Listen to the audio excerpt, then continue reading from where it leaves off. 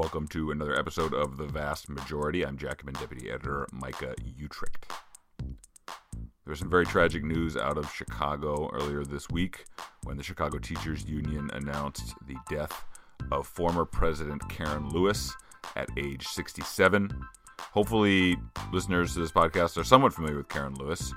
She was an incredibly charismatic union leader that took over the Chicago Teachers Union as president in 2010 as part of a democratic and militant reform slate of leadership within the union called the Caucus of Rank-and-File Educators. I wrote a book about the Caucus of Rank-and-File Educators in the CTU in the 2012 strike called Strike for America, Chicago Teachers Against Austerity, that gets into some of that history. But it was through the activism and the organizing of rank-and-file teachers like Karen and the other members of CORE who won union leadership in 2010 and really turned that union into the democratic militant fighting union that it is known for nationally and internationally today.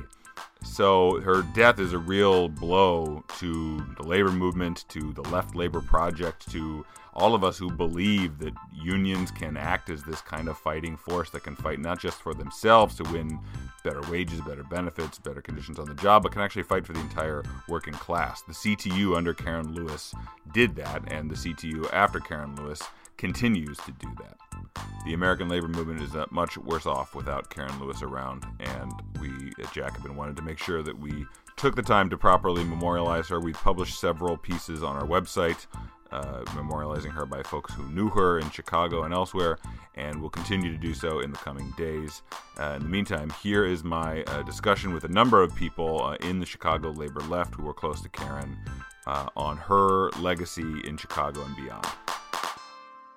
Hello, everyone. Welcome to another edition of Jacobin Talks. My name is Micah Uetricht. I am the deputy editor of Jacobin, and I am joined by Alex Press, staff writer at Jacobin. Hello. Happy to be here.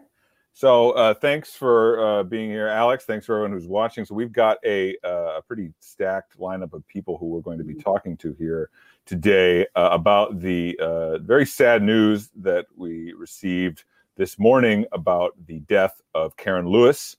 Karen Lewis is the former president of the Chicago Teachers Union, someone who was elected president of that union in 2010 as part of a reform slate of leadership within the union, and that led to the 2012 strike, which had a very catalytic and transformative effect on lots of things in Chicago, in America, around the whole country and the whole labor movement. And so we're going to be getting into that. First of all, I mean, Alex, you, I guess you don't live in Chicago, unlike me. So Right. You follow labor, but you don't live here. So when you hear the name Karen Lewis, I guess for you, what is it that comes to mind? Yeah, I mean, I think I'm a few years younger than you, but not many. But I think for people our age, who are sort of on the labor left, Karen Lewis, even if we don't live in Chicago, sort of represents this new wave that has happened over the past, I think, 10 years. Sort of, labor has long been in decline in the United States. And in part, that's for, this because of the strength of its enemies. But, in part, it's, when you think about union leadership, sometimes you wish there was more creativity than is sort of on display. But Karen Lewis, you sort of think of the opposite of that. This is someone who, in the midst of incredibly tall odds, actually transformed a union, and in doing so, made Chicago once again kind of a leading light of labor resurgence and also left-wing resurgence now, in ways that I think she probably didn't even realize, would be the case. And so, I know I've never lived in Chicago, but it was incredibly upsetting to hear that she's passed away because, so much of the sort of resurgence that we see as preliminary as it is in part thanks to her. So it's a really, it's a sad moment. Yes, I would agree with that. I think if Karen were here with us and we said what you just said, which is probably what I would also say, she would probably agree, but then also emphasize that she did not do anything that has been done in the Chicago Teachers Union over the last decade on her own. That she was elected as part of this group of people who we're going to talk about in further depth later, but people who believed in a different kind of unionism, a different kind of teachers unionism, and a different kind of unionism in general, one that was robustly democratic, that saw engagement of its members, politicization of its members, involvement of its members as central to good unionism. It wasn't just Karen Lewis, the charismatic, wisecracking, leader who had a personality that was big enough to go toe to toe with neoliberal hack Democrats like Rahm Emanuel, but that she believed in a real, like, a mass unionism, a unionism that engaged its members in a new way, and also engaged with the entire working class of the city of Chicago in a way that had not been done in the CTU before her leadership. So she would probably want us to scale back a little bit on on heaping all of this praise and putting it on her shoulders, right, in particularly. But that's what's so, bittersweet about this news is that, she's worth celebrating precisely because of that instinct, right? Because she actually was committed to a democratic unionism. So on any other day, people like me, for sure, and probably you, would underemphasize the role that Karen played in all of this, because we know that that's sort of what she wants. And that's certainly how we believe unionism should function, is it should build up rank and file workers and actually fight for the working class. But on the day of her passing, I wouldn't want to impugn her legacy, but we're going to have to talk about her and give her some props. Well, and she deserves props as a singularly charismatic and inspiring leader, and we're gonna get into some of that in a second. But let's bring on some of the folks who we've asked to join us for this discussion. So we're joined by a few people. One is Jackson Potter, who is the co-founder of the Caucus of Rank and File Educators, a co-founder and one of the first co-chairs of CORE with Karen. He's now a high school teacher. He was also the staff coordinator of the union. Also joined by Tara Stamps, who is a veteran Chicago Public Schools teacher, a former executive board member of the union, as well as an administrator for new teachers at the CTU. So welcome to you both. Thanks for being here. Can you, maybe we'll start with you, Jackson, just talk about how did you first meet Karen Lewis, and what were those what was the context, and what were you all up to when you first got together and started organizing together? So I didn't know Karen, and sorry if I'm not as clear and focused and profound as I hope to be. We are definitely dealt a blow today, and many of us are mourning. Karen, I didn't know her until CORE had formed. In some ways, CORE, the Caucus of Rank and File Educators, we came together in 2008 to help imbue our union with an organizing spirit. And we were kind of like an exhibition team. We didn't really have a chance, but we were able to draft Karen into our caucus, in part because Jesse Sharkey had a relationship with her in the House of Delegates, our representative decision-making body. And he was able to convince her, to come and join us. And Karen was a fighter. She was part of a reform caucus in the early 2000s known as PACT, that was taking on the machine tendencies of our local, that mirrored the Daley administration, tried to get things done with business unionism behind the scenes without democratic votes or input or organizing. And so, we were fighting the school closings fight. Jesse and I met her through that at the House floor, and we bonded immediately. Karen understood it right away that we had to fight that. It was racist, and that it was symptomatic of the union's inability to connect with community forces, parents, students, and really defend the membership against this existential attack. So that was where we met, and the rest is history. Let me just stop you there for a second. So what you're describing is that you had a leadership of the union before 2010, at a time in which there were these serious attacks that were being levied against your union. And if folks remember, of course, that's the period, wasn't that long ago in the grand scheme of things, but like a decade or a little more ago was a period where the attacks on teachers and teachers unions in particular were like, at a fever pitch. This is the time of like Waiting for Superman, the documentary, and Michelle Rhee on the cover of Newsweek, and the teachers are being demonized on like a regular basis. And the story, as I've heard folks from the CTU tell it, is that you didn't feel like your union was sort of up to the task of pushing back both against that narrative on like the national level and the specific attacks that were coming down in the city of Chicago. Is that right? Yeah, I mean, absolutely. I mean, the arc of the attack was even much longer. If you look at the 1983 Nation at Risk report by Ed Secretary Bennett, is really the genesis of a lot of the rhetoric. But, you had Mayor Daley teaming up with the Commercial Club of Chicago, and they announced Renaissance 2010. My school is phased out, Englewood High School, starting in 2005. And that's really where you start seeing emerge a rank and file resistance. And that's where we start, connecting with Karen. That's where we meet activists like Tara Stamps. That's where people begin to say, you can't do business as usual. So my school closes, the vice president comes, I'm the delegate, and he says, Jackson, they're about to tell us the news. He says, they're about to tell you your school's closing. And by the way, the union can't do anything about it. So it's this idea that if it wasn't in the contract, it wasn't possible. And I mean, I think Tara could talk a lot about what it was like for members trying to struggle during that era. Yeah. So Tara, could you let us know? I mean, what was that like in that period for members like you? Oppressive. It was oppressive. It was an oppressive spirit. You felt villainized. You felt bereft of power. At that point in time, many of the old guard, and when I say old guard, I don't mean old guard, I mean like veteran teachers. Another thing that happened that a lot of people don't talk about is that around that time, they offered, what was it called? It was like the 5 for 15 or the 5 plus 5. Thank you. They offered the 5. And so when they offered that, you had a mass exodus of a lot of veteran teachers, many of them black and female, who were a part of that powerful legacy of organizing and having a powerful union, because a lot of those teachers had come and cut their teeth under the leadership of Jackie Vaughn.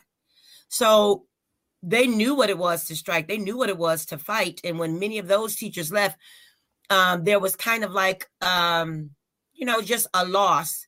You lost a lot. When your elders go away and when you lose a good balance in your buildings, you need intergenerational, or maybe I should say, I believe that you need intergenerational connections, because you need people who have a memory and have a history, and you need the energy and the vigor of the youth, but you need both of them in order to be effective. And during that time, many teachers had just kind of lost their will to fight, and they kind of lost, like, we didn't have really good leadership. We didn't have a fighting leadership, certainly. And that was during a time where you were just encouraged to go back to school, get some additional accreditation, build yourself up, build up your resume, build up your lanes, build up your this. And many teachers did that. I'm one of the teachers that did, but I'm not unique. Teachers went back to school. They got 2 and 3 degrees. They got so many endorsements, only for another season to come around with things that happen at the state level with financing and how schools were financed to, again, push Black teachers out. Then the school closings rolled in. So I think there was a lull. And during that lull, teachers literally just went in their classrooms and locked their doors because they didn't know what else to do except to keep their heads down and teach. They didn't know necessarily how to fight at that point in time or who to fight at that point in time. So by the time that CORE comes around and Karen comes around, now our union has someone to look to. We have some leadership. We have some vision. We have some passion. And again, you had some veteran school teachers that was a part of CORE, the origins of CORE. You had some new school teachers who were a part of CORE. But what you had more, you had a new vision about what teaching could be, what teachers could be. And I think from that moment on, we have just continually been very unapologetic and asserting ourselves as unionists, very unapologetic of advocating and fighting for the working class, not just in teachers, but leading fights around the Fight for 15 and food deserts and nutritional deserts and housing crises and so many other things that plague our city and show up in the faces of the children that we serve. And so I think when we found that light, and when we, I actually introduced Karen at our first huge rally, and I didn't know why. I didn't know why it was called, but I said yes. And I remember not thinking about it like it was a big deal. I remember thinking, okay, this will be fun or cool or whatever. But that day, thousands upon thousands of red shirts fall into the auditorium theater. There's thousands and thousands and thousands of educators. And it was on that day that I know we found our voice and we found our power. And we've been trying to hold on to that moment, hold on to that energy ever since, because I think once that lion, the lion that is the Chicago Teachers Union, was awakened, so many other people attached their cart to our wagon in labor and started waking up along with us. And so that's kind of like where we are now. But during that season of reawakening, prior to Karen taking the leadership of the union, it was just like the dark years. Teachers were kind of aimless and had lost the vision and had lost the idea of what unions could be. Yeah. So what to sort of summarize what you all are both saying here, you're describing this situation in the union where the union is not joining these broader fights that need to be happening, not even really pushing back against the attacks that you all as rank and file teachers are facing. And this formation core, the Caucus of Rank and File Educators, is the formation through which you all get together and say, we need to do unionism, Chicago teachers unionism differently. And that's the kind of vehicle through which you do that, is through core, right? And that leads to a different kind of unionism that eventually pops off. And just what Tara was just discussing, I want to bring in another person who we have on the line here, Jeanette Taylor, who is an alderwoman of Chicago's 20th Ward and a longtime veteran in many of the big fights that have taken place in Chicago's working class, Black neighborhoods, on public education. So Alderwoman Taylor, I wonder if you could talk a little bit about, we were just discussing these sort of early years of core and these transformations that happened in the CTU. How did you experience that as somebody who wasn't a rank and file teacher but was involved in these fights at the neighborhood level? So for us, Karen, Jackson, Tara, there are a bunch I can name, actually brought the families, parents, and communities into the union. I've been on the local school council since I was 19, and the union was not a friend, we felt like, of parents. It wasn't this thing of they knew who we were or they wanted to know us. When they started closing schools in Inglewood, where Jackson Potter was when we started to have the conversation about your working conditions are my child's learning conditions. And so they took that, and with CORE bringing in Karen Lewis, it brought us to the forefront of what public education should look like, which was exciting for me. I always think about the first time that I met Karen Lewis. I was actually a little fearful of her because she said, I hear that. I felt the same way. Right. She said a lot of what we were all thinking, but she said it, and she didn't care who she said it to. And I was like, where'd they get her from? But I knew her because she was a chemistry teacher at King, which is in the community that I worked in. And so for me, Karen is the reason why you got a Tara and a Jeanette and a Jay and a Rosanna and a Byron who could run for office and win. She started that legacy. She sent CTU down to Springfield and to city council so we could figure out how government really worked. And so we all are forever. You see, I got my red on, and red is not really my color. But I'm forever indebted to the union for making sure that young people in the city of Chicago, especially those of color, get taken care of. And they've done that. You think about Jackson Potter and them closing Inglewood High School. That was happening and nobody said anything. And here you got teachers fearless enough to stand up and say, I'm willing to sacrifice my job and livelihood. And I don't think people realize that, because these folks put their jobs on the line. And so I'm ever indebted to Karen and Core and the rest of the folks who came along. The only reason why they got to close 50 schools, because we was just now starting to organize and we didn't know the playbook. But for Core, CTU, and the rest of the community organizations, that wasn't going to fly. And so we've learned to play their games with them and play them well enough where we could take seats in office. So I am forever indebted to Karen and the rest of this union and the teachers who came along, because they showed us how to put on a good fight, and a fight that has changed how we look at education across the country. We don't talk about they wasn't striking before CTU. That was not happening. We wasn't having conversations about what Black teachers go through versus white teachers. We wasn't talking about what Latino parents and Black parents go through and being mistreated by CPS. And so we all should be thankful for the folks that are on this call, and Karen Lewis especially, because she brought it home. I'd never been downtown on Lake Street. I'm a Southside girl, never had a reason to. They had us come downtown to the building, and I was like, this is a nice building. She said, yeah, it is nice, but we got some work to do. And brought us right into her office and had a conversation about what we actually wanted to see and what type of supports our teachers actually need. And so people don't say this often, but the union is the reason why Mollison Elementary is not closed.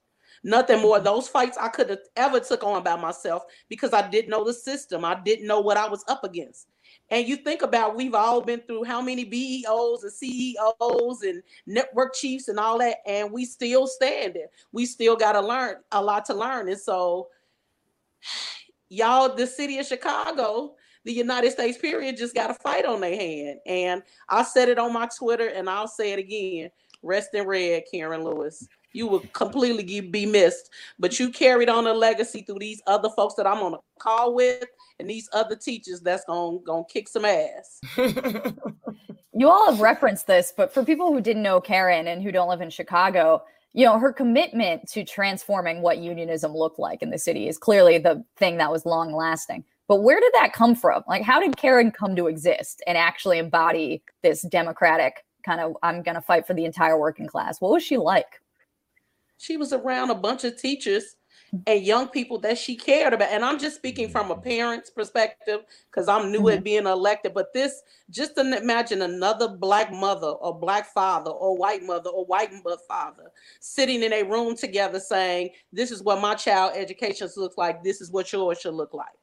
I remember going on trips to school up north that I'd never been to and didn't know that young people had access to it, because my young people didn't. And her thing was, it's good enough for those young people. It's good enough for all young people.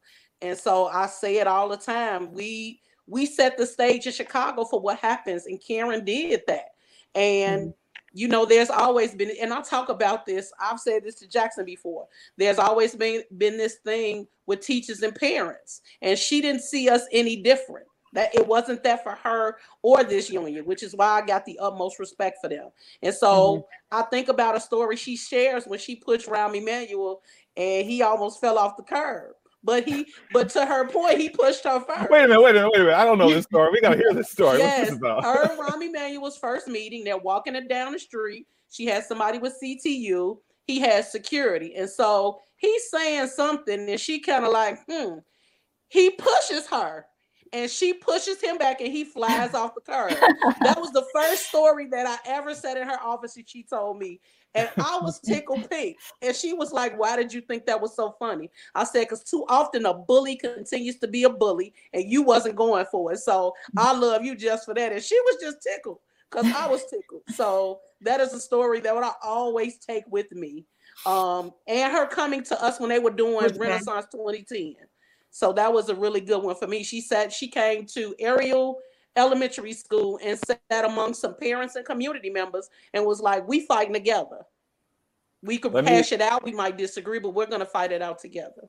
So we've got a couple other people to add to the call. Let me bring in Emma Tai, who is the executive director of United Working Families, also the author of an obituary, the first one that we published about Karen today that went up on our website earlier, which you can read at jacobinmag.com. The Chicago Teachers Union's Karen Lewis dared us to believe we could win.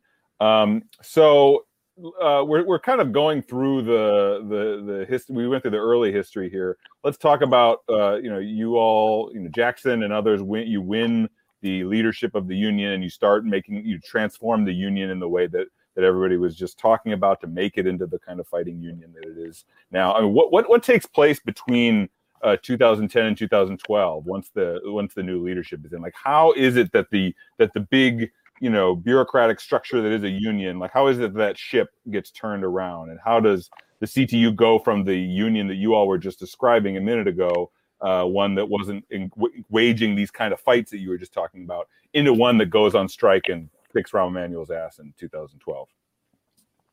Yeah, I mean, I would say that it took a gargantuan amount of our energy, our lives. I'm sure, it probably contributed to Karen's health issues too. It was very stressful. We were taking on an entire establishment, a political class. They were putting in bills. You had stand-on children. That's what Karen would call them, stand for children formally. Yep. Passing bills. You had defer, putting money into the legislature.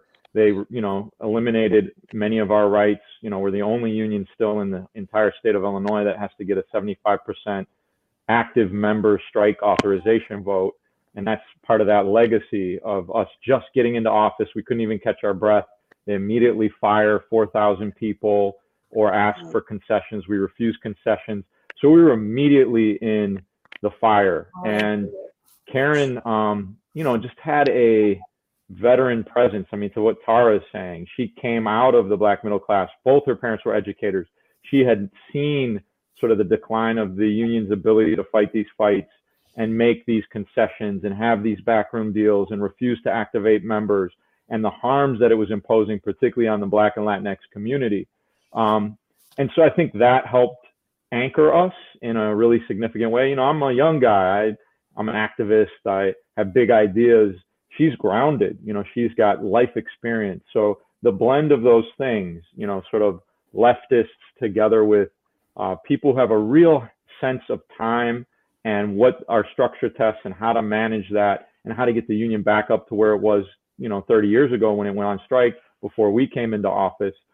Those were key and critical elements. But, to the point you made earlier too, Micah, and this connects with what Jeanette and Tara are saying, we were pushed by community to be better, our best selves too. We were forged within that praxis of working with community organizations. It was G2 Brown coming into my classroom, helping lead a walkout of my students that gave me courage, whether I liked it or not. It was, I was going to stand up. And when, I went to Karen and said, we need to march on the mayor's house. Our community partners are willing to do it. She said, I don't want people marching on my house. So I almost got fired for that, but it was that sort of dynamism of really trading those ideas and those life experiences and making sure that we could use the best of both worlds. So question to, I guess, both Tara and Emma, either one of you can answer this. I mean, as that process was happening that Jackson was just describing, I mean, that's what leads up to 2012. What was the experience of the strike in 2012 like for you all? I mean, I'll just say that, as someone who is not a teacher, but who was like adjacent to these fights, that the 2012 strike and the experience that Tara talked about of just seeing tens of thousands of people in the street wearing red, and you could just drive to work and just hear horns blaring everywhere and people just outside of these schools and marching bands showing up. It just exploded my mind in terms of what I thought was politically possible.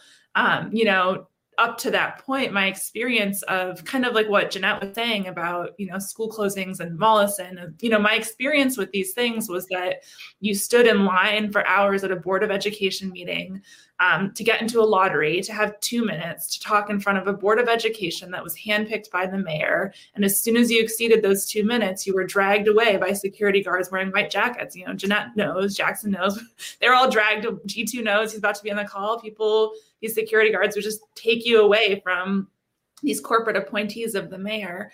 And suddenly, Karen's leadership in the 2012 strike completely turned the tables on that this city and that our schools belong to us, and that they are our right, and that we can have them. And that's sort of what I meant in this idea that she dared us to struggle and she dared us to win, to think that we not only had the right to demand more that was being offered, but that we could win more that was being offered to us, and that we had to take it, that nothing that we wanted would ever be given to us, and that it was only by exerting our power as the multiracial working class, as a poor and working class people, as people who are rooted in the Black and brown communities that had borne just the brunt and the violence of the Chicago neoliberal regime, that we only win the things that we deserve by standing up and taking them.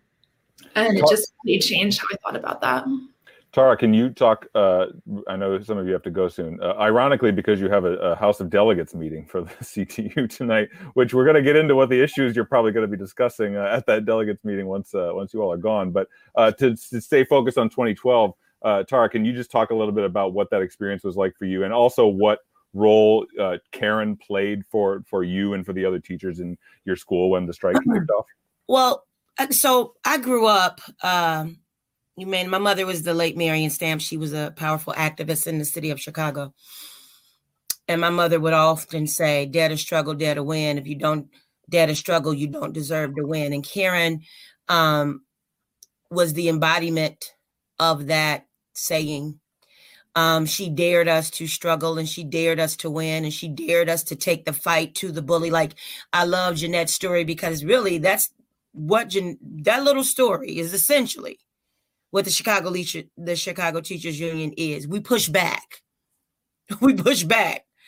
And so we gave other people, poor and oppressed people, teachers who have been victimized and bullied by principals, paraprofessionals who have then been bullied by principals and others, and all of these layers of bullying from the principal to the network on up to these CEOs.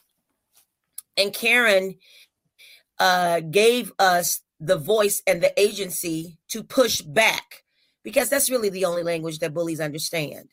They only understand the language of pushing back. They don't understand civility.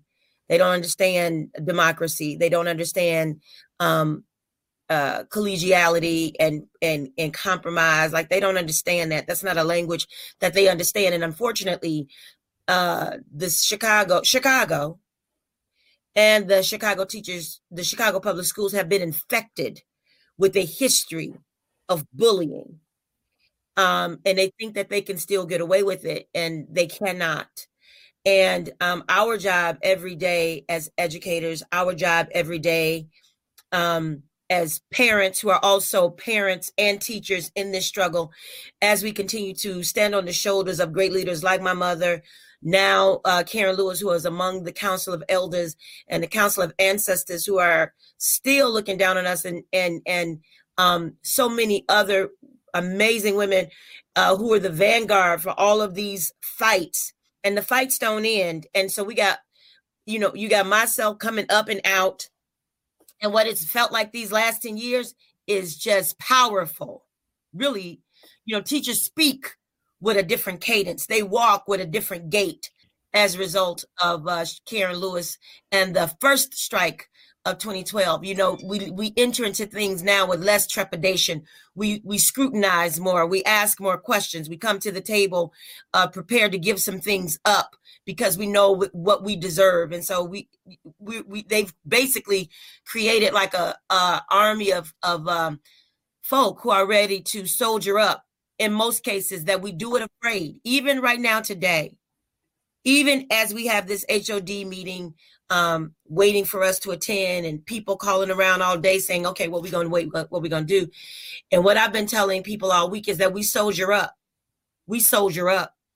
And no matter what it looks like, we win.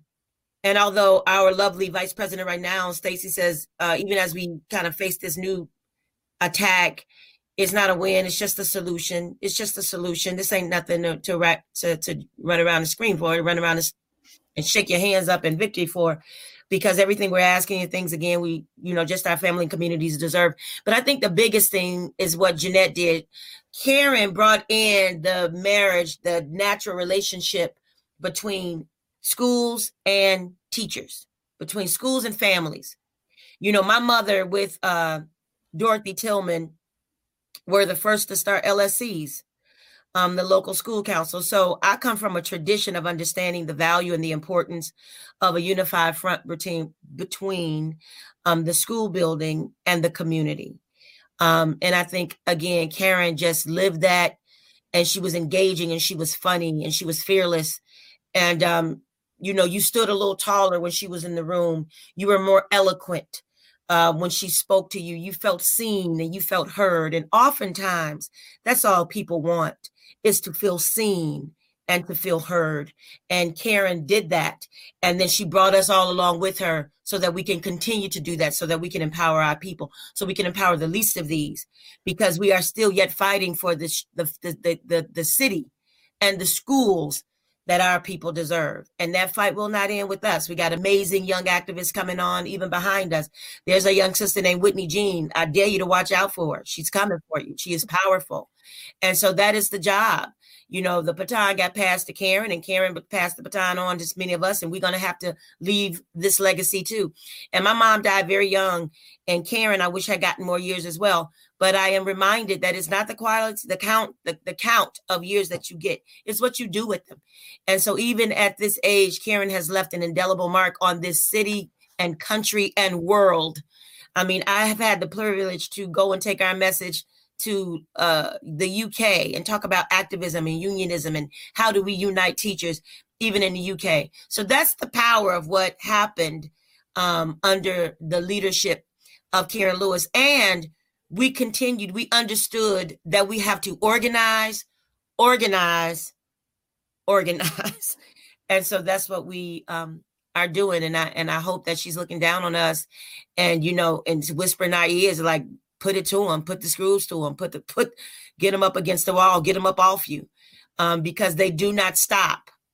And so it's our job to keep raising fighters that are prepared to soldier up on the behalf of the least of these. Well, there's no better summary, I think, of Karen's legacy than that. My God, and also a real indication of the kind of leadership development that she believed, that it wasn't just about Karen Lewis. It was about Tara Stamps and Alderman Jeanette Taylor and Jackson Potter and everyone else. So we know that at the very least, Emma Jackson and Tara probably have to go, because you have to go carry on Karen's legacy in a meeting in about 20 minutes over a current schools reopening fight. So we want to thank you all for taking the time to remember Karen with us on a day when you got a lot going on, and when all of you, I know, are grieving the loss of this giant, Karen Lewis. So thank you for your time talking to us. Luda continua. That's how Karen signed off all of her letters. And oddly enough, that's how my mother signed off all of her letters. So the struggle continues. Wonderful. Well, thanks so much. So we're going to bring in a couple other guests that we have on deck here, including Alderman Carlos Rosa, who is a city council member representing Chicago's 35th Ward, where I am right now, as well as Jitu Brown, who is the national director of the Journey for Justice Alliance, and as he described himself, a proud son of Kenwood Oakland Community Organization, also where Jeanette Taylor has deep roots, a community organization on Chicago's South Side. So thank you to both of you for joining us tonight. So, you've heard the conversation we were just having and the sort of legacy that Karen leaves after 2012. I wonder if either of you could pick up on what's happened in this city, or maybe particularly for the two of you, the political space that was opened up in this city that did not exist before Karen Lewis and CORE and the 2012 CTU strike. Like, how has the city of Chicago been transformed because of what the CTU has done, and specifically because of this leadership of Karen Lewis? Maybe G2, I'll start with you. Okay, thank you, Mike. I appreciate it. Can you all hear me? Yeah. Yep. Okay. So I appreciate being on. Heart is really heavy today. I think Jackson laid it out well when he said that CORE was forged out of community. I knew Karen because she was a chemistry teacher in my neighborhood at King High School. This is in the late 1990s. When Chicago first got hit with the scourge of school closings, in the Bronzeville neighborhood where I'm from, the Kenwood Oakland Community Organization is from, we had, you saw the demolition of public housing. As public housing began to come down, they began to close schools. Then we heard about this plan called the Mid-South Plan, which was a plan to close 20 out of 22 schools in our neighborhood and turn them to charters. Now, what was heavy about that was that, when you look at it in context, where is Bronzeville? Bronzeville is 10 minutes from downtown Chicago, right off Chicago's lakefront. It's prime real estate. So we knew from the beginning that this was not about, had nothing to do with education. Now, what was the union's position during that time? The president was Marilyn Stewart, and we were seeing thousands of teachers fired with no resistance. And so there was a group of educators that began to want to fight back. And through working with Pauline Lippman and Dr. Rico Gutstein with the University of Illinois Chicago College of Ed and Teachers for Social Justice, they formed CORE. Now, what happened in that process is that because they had come for our neighborhoods first, people like Jackson Potter and Jesse Sharkey reached out to Coco and reached out to say, how are you all fighting back? So I remember going to Senn High School where Jesse Sharkey was a teacher and help him organize some town halls against the militarization of their school. And as Jackson mentioned, this bald-headed black guy walks in his classroom helping to organize a student walkout. So CORE, we began meeting as community organizations and this upstart group within the Chicago Teachers Union. And what began to happen is that CTU leadership at that time began to come to our meetings to keep an eye on CORE. It was crazy, but what ultimately, and there was a lot that happened that led to ultimately the CORE caucus winning in 2010. And what I will say is that the Chicago Teachers Union, along with several community groups around the city that came together, reignited the spirit of fighting back, reignited the fact that to say that it's not a done deal when they say it's a done deal. So I remember, I can tell you just countless stories of us doing tent cities in front of the school board meeting, sleeping out in front of the school board to say that in order for us to have voice, this is what we have to do. I could remember me and Jesse Sharkey and others taking over a school board meeting and running the school board out. And this was because CORE and a fighting union with all of its members gave energy to what many of us felt in our neighborhoods, but maybe individually didn't have the power to bring it to fruition. Also, the unity that we had forged was real. It was a sense of, we may not agree on everything, but we agree that our children deserve better than this. We agree that school closures does not work. We agree that purging Black teachers out of the system is inexcusable. And so for many situations, we got back to back. And Karen was much more than a figure. Karen was brilliant. She was bold. Karen was hilarious. She was charismatic. She was principled. And despite her Dartmouth education, would cuss you out like somebody's auntie at the family reunion, right? And so Karen was relatable.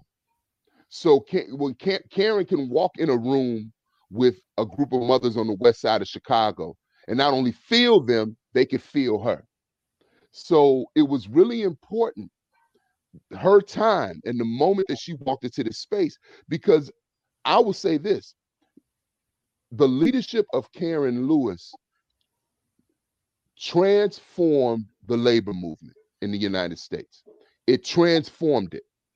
It pushed labor to be more, to align with community more.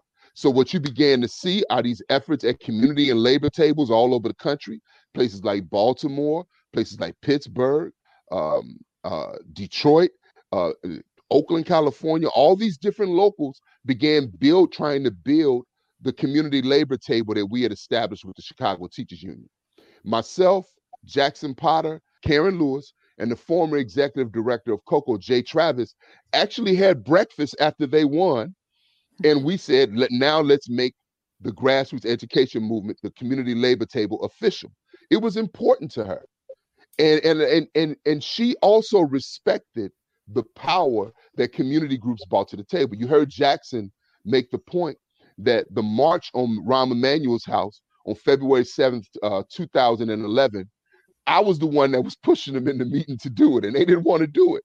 But credit to her leadership and credit to the humility that she walked with, they agreed. And it was an important action that shifted the fight against Rahm Emanuel. It said, we can take this bully on, right?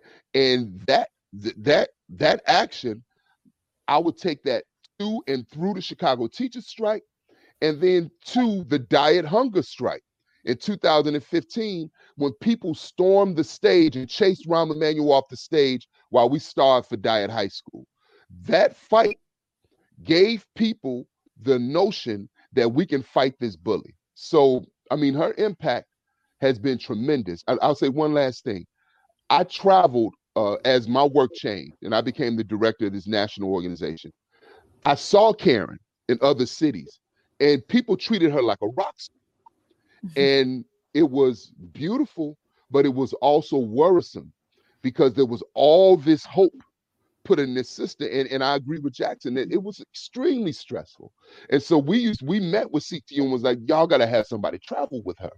And they did, because, you know, she was out there often, and people had been so beat down around the country, so beat down that when they saw this figure of hope, they cling to it. Can you imagine giving a speech and you have to talk to 75 people before you get to your seat?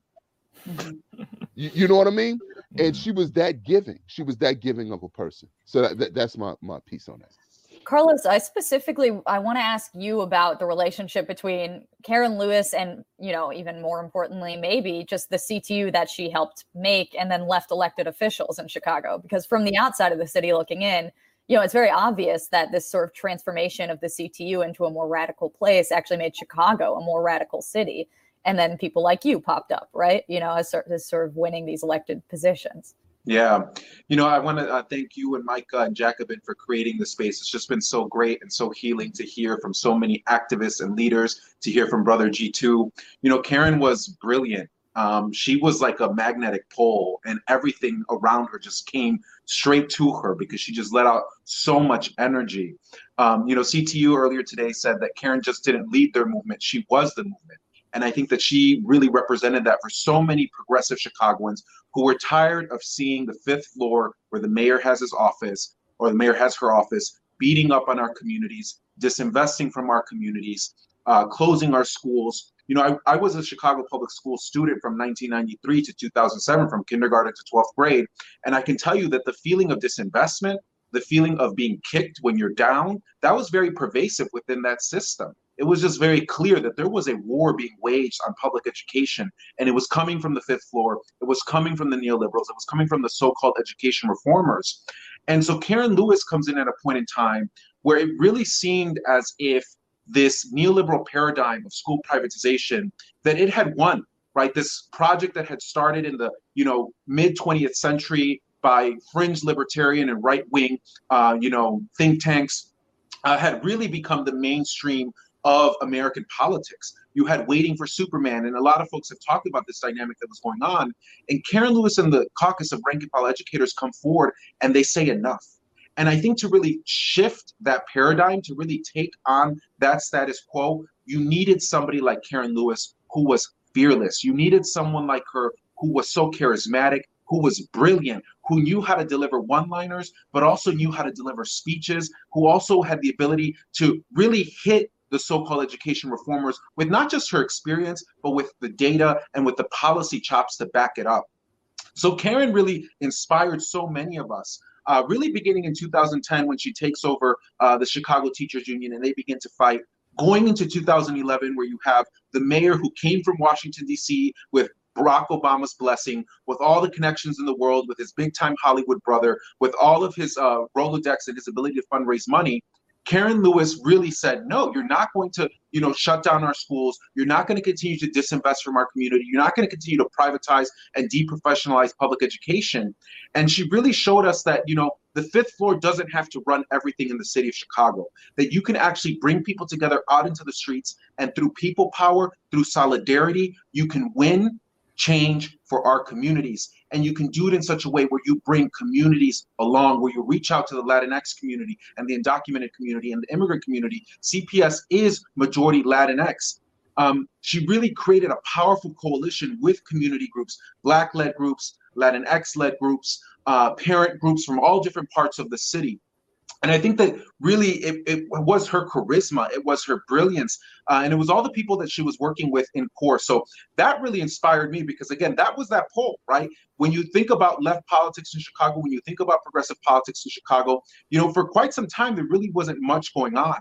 But when CORE and Karen come into the CTU, they begin to branch out and think about politics differently. They're not just thinking about, very limited fights within with the boss at the Chicago Public Schools. They're thinking about how do we reach out and build in the community? How do we work with grassroots activists? How do we work with parents? And so in 2012, you had the Walton family, you had all the education reformers backing up Rahm Emanuel in that strike.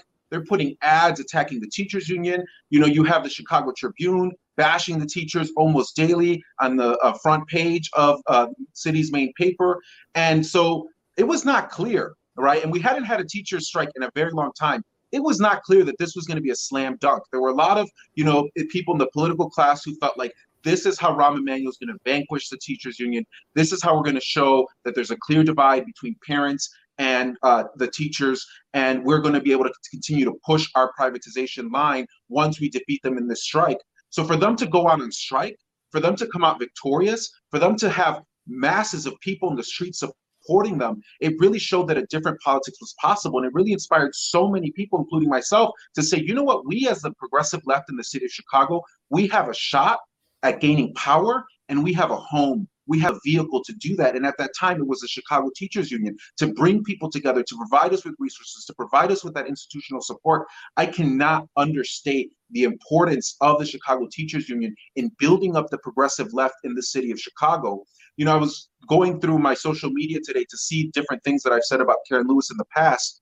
And in 2014, when I was becoming a candidate for alderman, I commented about how Karen Lewis and the Chicago Teachers Union were talking about forming United Working Families, an organization to create an independent, progressive political powerhouse in the city of Chicago. And I talked about how that was so exciting. We now see how United Working Families was so critical in electing so many of the wonderful Democratic Socialists and progressives that served with me in Chicago City Council, and not just to the Chicago City Council, but people we now see in the State House, people we now see at the county board. CTU has been that sustaining force behind so many of the progressive left electoral wins in the city of Chicago. And so much of that came out of Karen Lewis. Even Congressman Chuy Garcia, it was Karen who really came forward and said that he was going to be the candidate to challenge Rahm Emanuel in 2015. So arguably, we would not have a Congressman, Chuy Garcia without Karen Lewis pushing him to run for mayor in 2015. Rahm Emanuel would not have gone to a historic runoff. I wouldn't have been elected in 2015. Jeanette Taylor would not have been elected in 2019. Rosana Rodriguez, so many others would not have been elected without the indomitable Karen Lewis. And we just owe her and the CTU and CORE such a debt of gratitude. Now, this is getting to be a problem because you guys are bringing up all these things I want to talk about, but I feel like we're running out of time here. There's so much because we could talk about Karen Lewis and her legacy for hours. You mentioned the mayoral run. I want to talk about that. But first, before we go any further, I just you have to humor me. I want to go over some of Karen Lewis's greatest hits because I was looking up some of the old, people have made mention that she's charismatic. Did anybody mention that she used to be a stand-up comedian, or she used to at least dabble in stand-up comedy, which was obvious to anybody who ever saw her on a stage. I mean, she could just like seize hold of a room. She really knew how to to grab people. But somebody reminded me, Jake Biddle on Twitter today reminded me about this line. Kale, we have a screenshot of this. So Bruce Rauner is the former governor of Illinois, a very far-right Republican, a billionaire, and he is a real central villain in the free market education reform efforts in the city. And if I can just read this quote here from when Karen and the CT were going toe to toe with Bruce Rauner, Chicago Teachers Union President Karen Lewis compared Governor Bruce Rauner to, quote, an ISIS recruit during a Wednesday speech at Chicago's City Club. Bruce Rauner is a liar. And, I've been reading in the news lately about all of these ISIS recruits popping up all over the place. Has Homeland Security checked this man out yet? Lewis asked, because the things he's doing look like acts of terror on poor and working class people. Rauner's office quickly rebuffed Lewis's claims. I love that Bruce Rauner's office had to clarify to the press, like, no, Bruce Rauner is not ISIS. Oh my God. So what else is on the greatest hits? G2, what else do you have on the greatest hits list? Oh, well, a lot of Karen's greatest hits, I really can't say on this program. I mean, it's a family program. It's a family program. But Karen often, I really like the fact that she coins the organization Stand for Children, Stand on Children. And that caught on all over the country.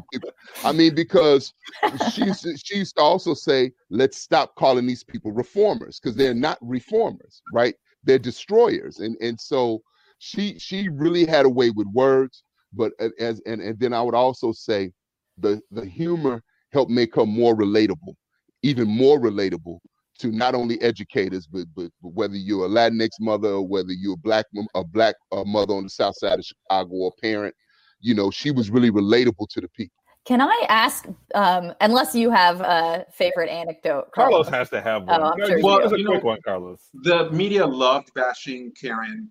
They one time tried to use something that she said. She was doing a speech or a talk, and she said that when she was at Dartmouth, she used to self-medicate a lot by smoking a lot of weed.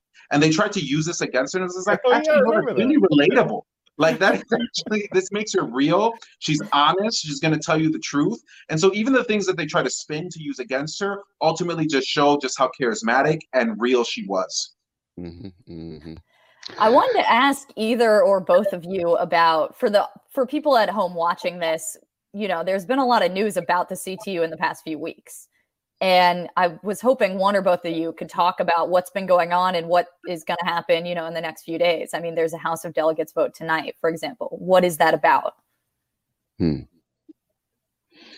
Well, I think the question that teachers are going to have to answer is, do they feel like the plan that's been negotiated is going to provide enough safety for them, for CPS families? We know that 80% of CPS families have said no to a return to in-person learning at this time. They don't trust this district to do what's necessary to protect our kids and protect their families. This district has not earned that trust. The few nurses, the few social workers, the few levels of safety and security that exist in our public schools are there because the teachers have had to fight to win them time and time again. So I think at the end of the day, teachers are going to have to answer that question if they feel like the work that's been done. We could have been much further along if Mayor Lightfoot and Janice Jackson, the CEO of CPS, had begun this conversation months ago. But they refused to do it with the teachers. And basically what they said is, we don't need to talk about these things with you. We don't need to negotiate with you. We swear to you that the schools are safe. Just crack open a window, everybody wear a mask, everything's going to be fine. And teachers said no. And it was not until teachers said, you know what? We're going to force you to lock us out. We're going to show up to work, but we're going to continue working remotely in the safety of our homes. It wasn't until teachers began to escalate to that point that finally now CPS has said, okay, we're going to sit down, we're going to negotiate. But it's been very slow moving. It's very clear that the mayor has not been serious about trying to make sure there's a real safety plan in place for our Chicago public schools. So kudos to our teachers for taking on this fight, because again, this is one of those things where you have the media, you have the corporate class, you have the mayor, all against you, all teaming up to try and pigeonhole you and say, shut up, do as you're told. And they're really showing that when workers have a union, they can fight and win workplace safety. Yeah, and G2, I wanted to ask you about this because Carlos just mentioned that the media has really joined in the chorus against school or against teachers unions who are saying that there's not a proper plan in place for a safe reopening. And I've almost heard like shades of what we heard pre-2012 when the neoliberal reformers would say that we are the ones who are, fighting for students of color and working class kids. We are the inheritors of the legacy of Martin Luther King or whatever else by trying to privatize the American public school system. And there's a similar thing going on now. Like, well, we want to reopen these schools for Black and brown kids and for working class kids. It's like a throwback to before the 2012 strike, when we used to hear this stuff all the time. And I think there's a lesson in that. I think the lesson is that just because somebody talks progressive does not mean that they're progressive. And this mayor got elected with a lot of progressive promises, but her history was not progressive.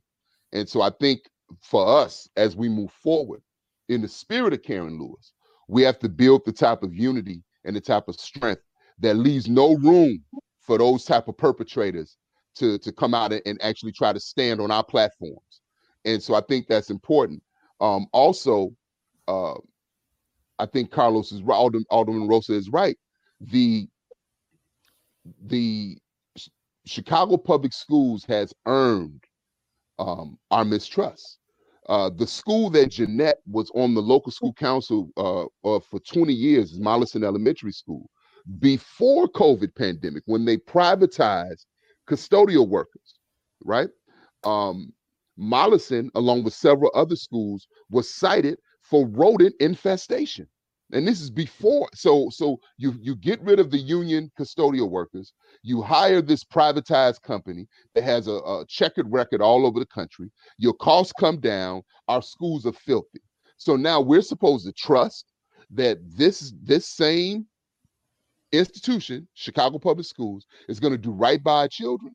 So I think that our charge is that we have to dig a lot deeper in regards to what we want to see for our city, do a lot more work in regards to just connecting to people neighborhood by neighborhood, which we can do, and begin to advance like a quality of life agenda for our communities that includes education, includes healthcare, housing, because we're seeing, they say, when you apply heat, the truth will come out. Like when blacksmiths had to get iron ore out of the earth, the way that they turn iron ore into iron is they apply significant pressure and heat, and all the impurities drop off.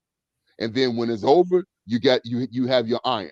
And by the same token, we have to apply that type of heat on those people that sit it there in our corner, because this mayor is not in our corner. This administration is not in our corner. So I salute the teachers in the position that they're taking and the fact that they have significant community support. So this is really an opportunity for us to actually reimagine what education looks like, because just because they say it does not make it so. Just because, the mayor got on the news, and Janice Jackson got on the news saying that teachers weren't going to get paid. She flexed real hard on the news. And then when the teachers are like, okay, well, check this out. and then now that they're negotiating. That's right, because the one thing a bully can't take is when they get socked in the nose. And so I believe wholeheartedly, man, that this moment is an opportunity. The thing that made Karen, one of the things that made Karen beautiful is that she was serious about us working together. She was serious about it, right? And so I can tell you many of fights that we had, the worst elected official, if you open a dictionary and it says the worst elected official in the history of elected officials, it's probably a picture of Will Burns there, the former alderman of the 4th Ward. He was absolutely terrible. And he used to always try to talk to Karen Lewis about how bad we were. And she would call me, you won't believe what this pig said about you. And so because of that, we always knew his moves before he even did it. And so I'm thankful for the life of Karen Lewis. I'm thankful for her legacy, but she leaves a lot of lessons for us to reflect on as we move forward. Now, we've been talking about what's going on with the current mayor, Lori Lightfoot, and the struggles that are ongoing. I mean, in many ways, the kind of fights that CORE came together to fight around are still very much present in the Chicago public schools today. We would be remiss if we didn't talk about Karen's fledgling mayoral run, which is a kind of like, alternate history that I don't, I get a couple drinks in me, I start thinking about that, and then I get kind of depressed because I don't like to think about what could have happened. We've got, the proof, 2014, Micah Uetricht run, Karen run, encouraging Karen. Karen Lewis should be the next mayor of Chicago.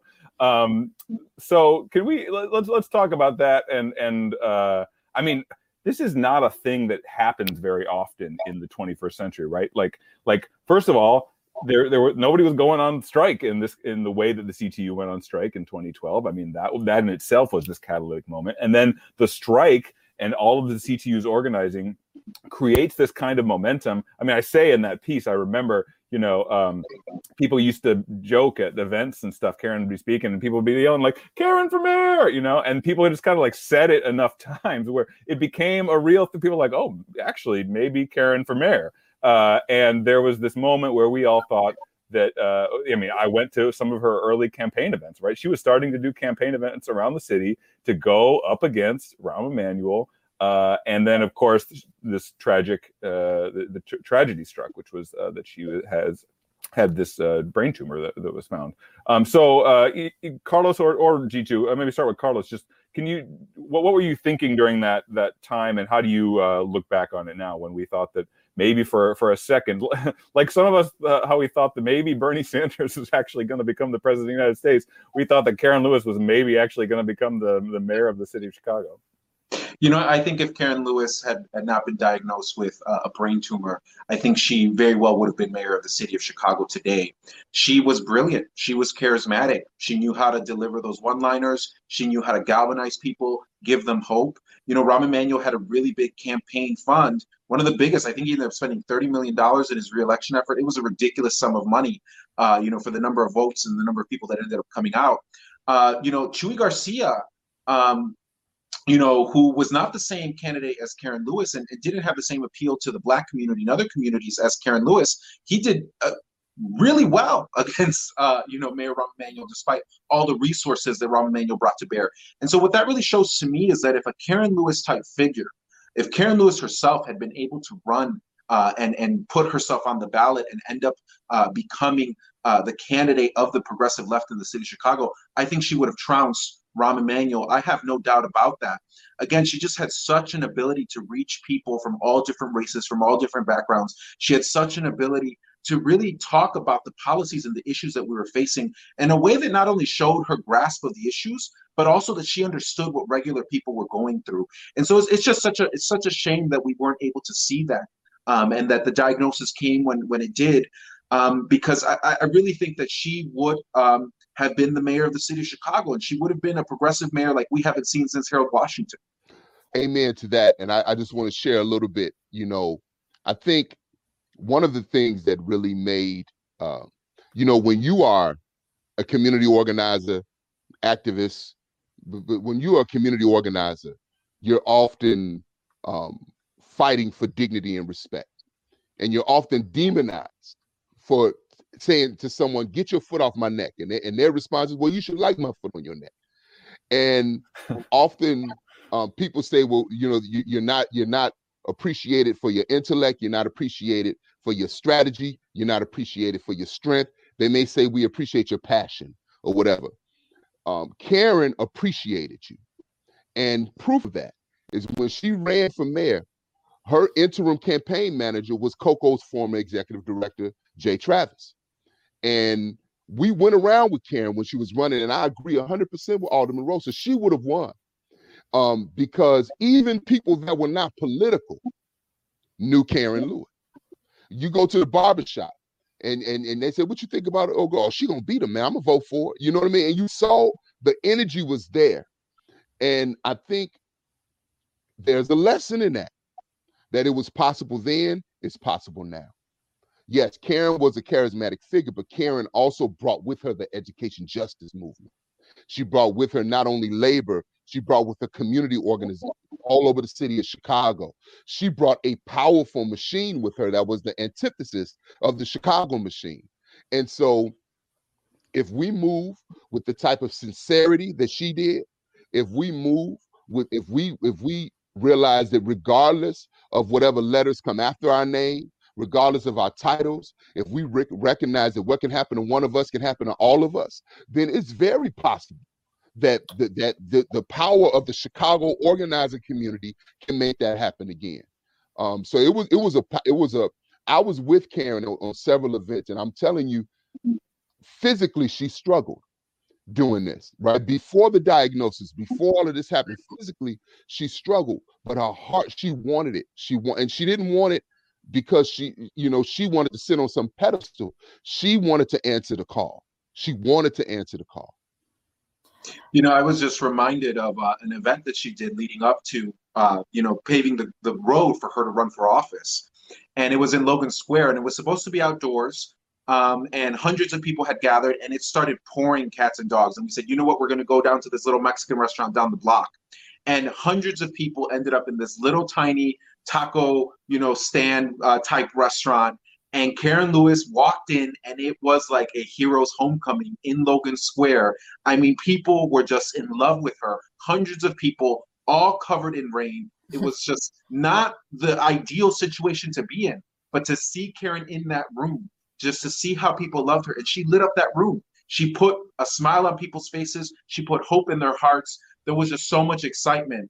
And there was really a sense of, we're doing this. We're going to take on the powerful corporate neoliberal machine with a person who's been out there building people power, who's shown the working people, the city of Chicago and this nation, that they can stand up and fight and win dignity. And we're going to have a real fighter for working people on the 5th floor of City Hall. And again, it was just such a travesty, her diagnosis and her having to remove herself from the race.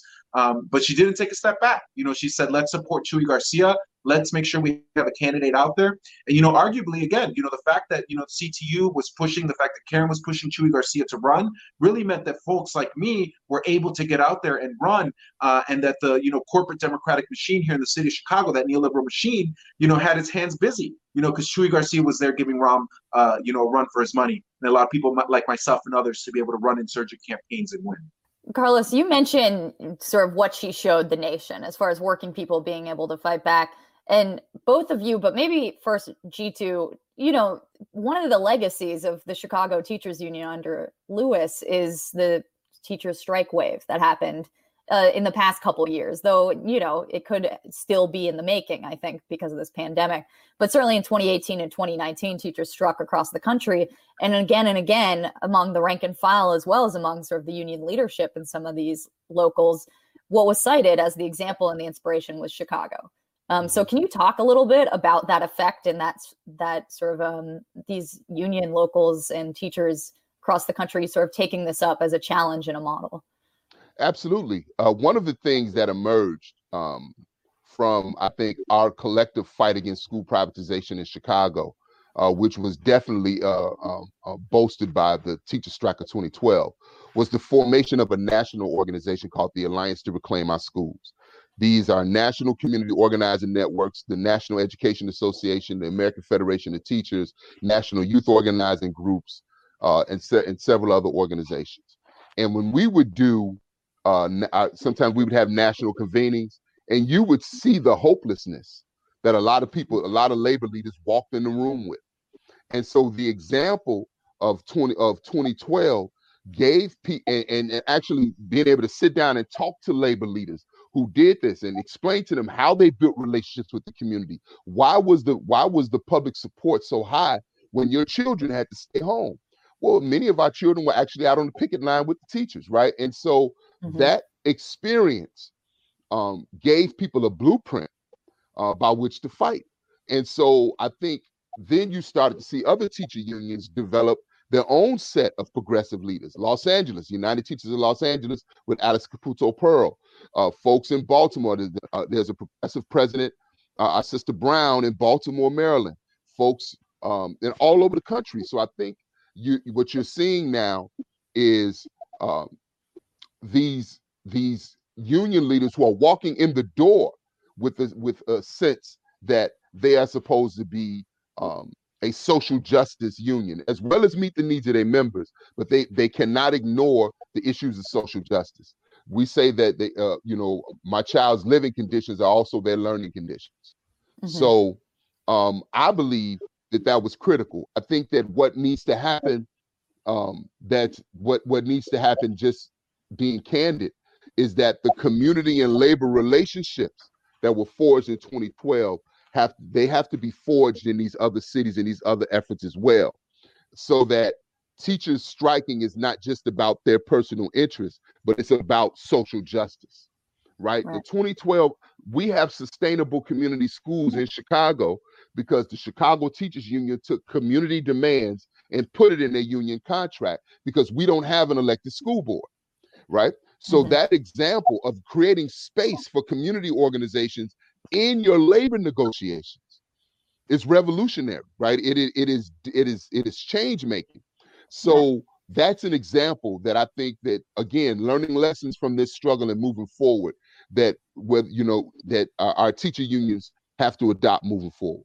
Yeah, I appreciate G2 providing, that example of, the organizing that happens between communities when they come into conversation with one another, because that's critically important.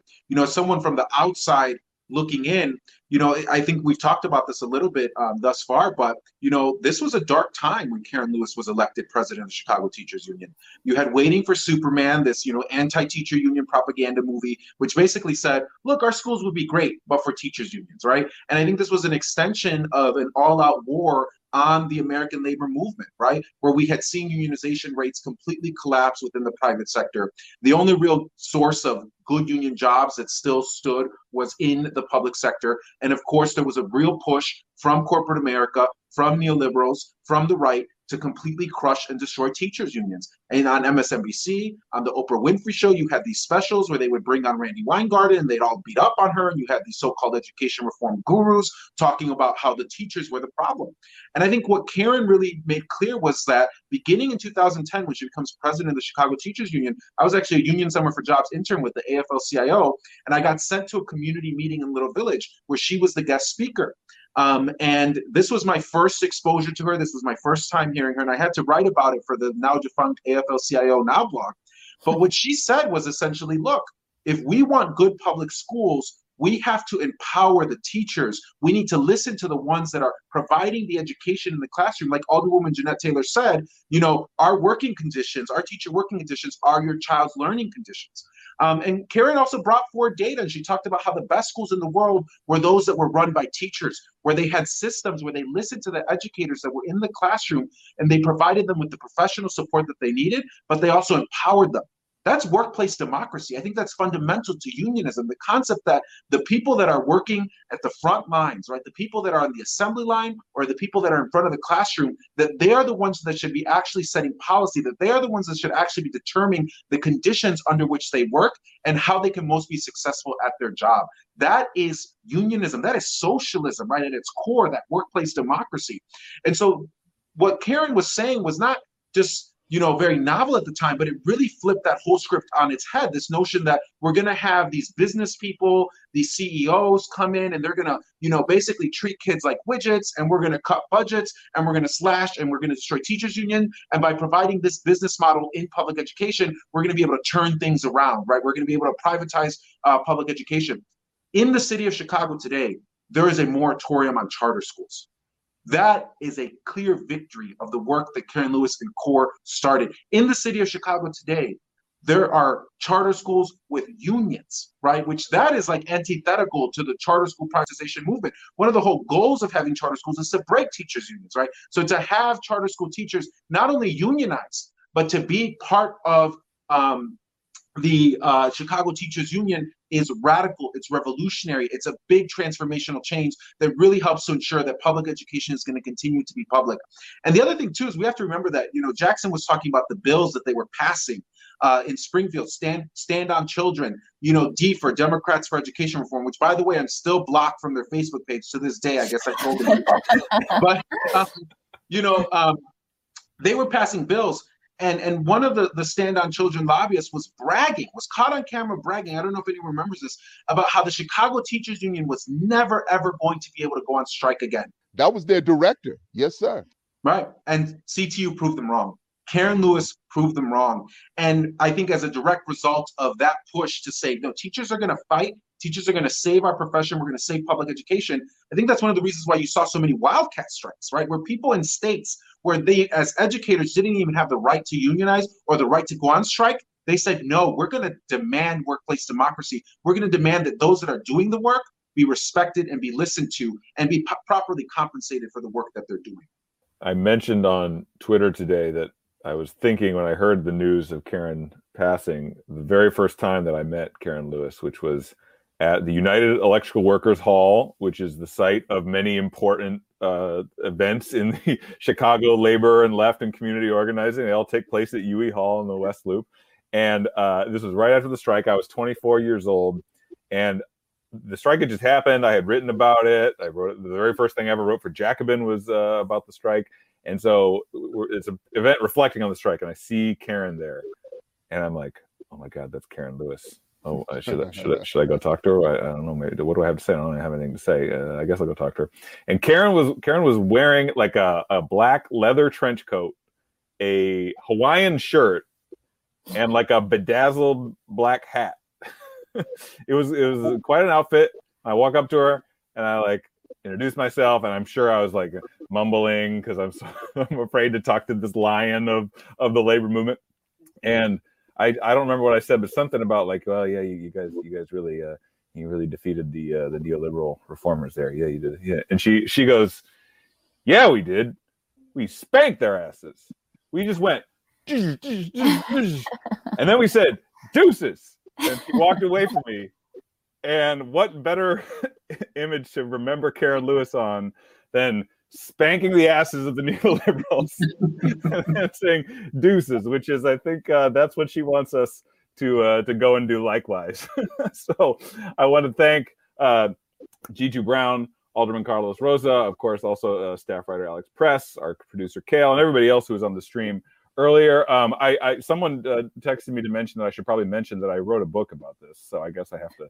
There it is. Strike for America, Chicago Teachers Against Austerity, that chronicles some of the early days of this fight. And if I could brag a bit about this publication, Jacobin from the very beginning has understood that what was going on in Chicago and what continues to go on in Chicago, what folks like G2 and Carlos and Jackson Potter and Tara Stamps and everyone else are doing is really at the forefront of working class organizing in this country. I believe that very strongly. I may be a little bit biased because I live in Chicago, but this city is really pushing the envelope of what left labor organizing looks like, and is setting an example for others around the country, as folks have already mentioned. So we have covered that from the beginning. Alex just wrote a piece the other day about Chicago parents staging a sick out in the midst of this current battle with Lori Lightfoot. There are dozens and dozens and probably hundreds of articles in our archive covering what the CTU has been up to. Oh, and also I should mention that we produced a booklet years ago, 5, 6, 7 years ago, called Class Action. And Karen Lewis is a contributor to this booklet. So Karen Lewis, in addition to being the labor lion that we've been talking about already, is also a contributor to this fine magazine, Jacobin. So rest in peace, Karen Lewis, a true giant, and will be standing on your shoulders for years and decades to come as we continue to fight for the better world that you insisted was possible. So thank you.